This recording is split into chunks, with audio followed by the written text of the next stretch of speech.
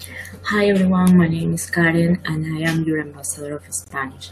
Today I'm going to answer a new question about Spanish, and the question is, what is the difference between disculpa, disculpe, perdón and permiso? Permiso means excuse me, may I come in, and it is used when you come to a place. For example, permiso, puedo pasar. Or when you try to get through a crowd of people.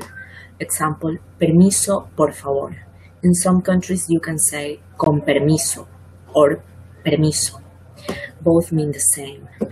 And also, permiso means excuse me when you try to reach something. For example, permiso, voy a agarrar este lápiz. Permiso, voy a tomar este libro.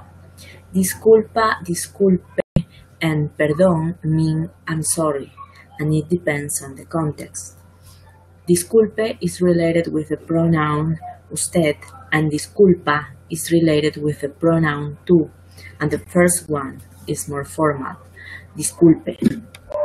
Disculpa and disculpe have a minor grade of guilty, and it is very common when you need to ask for something or to say sorry to bother you. For example, disculpa, ¿puedes decirme la hora? Disculpe, ¿puede prestarme su lápiz?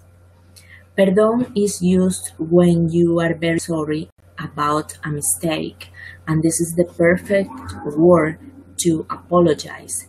It is more sentimental when you feel bad for something, when you feel really bad for something. Perdón, cometí un error. Perdón, no volverá a ocurrir. Perdóname por haberte fallado.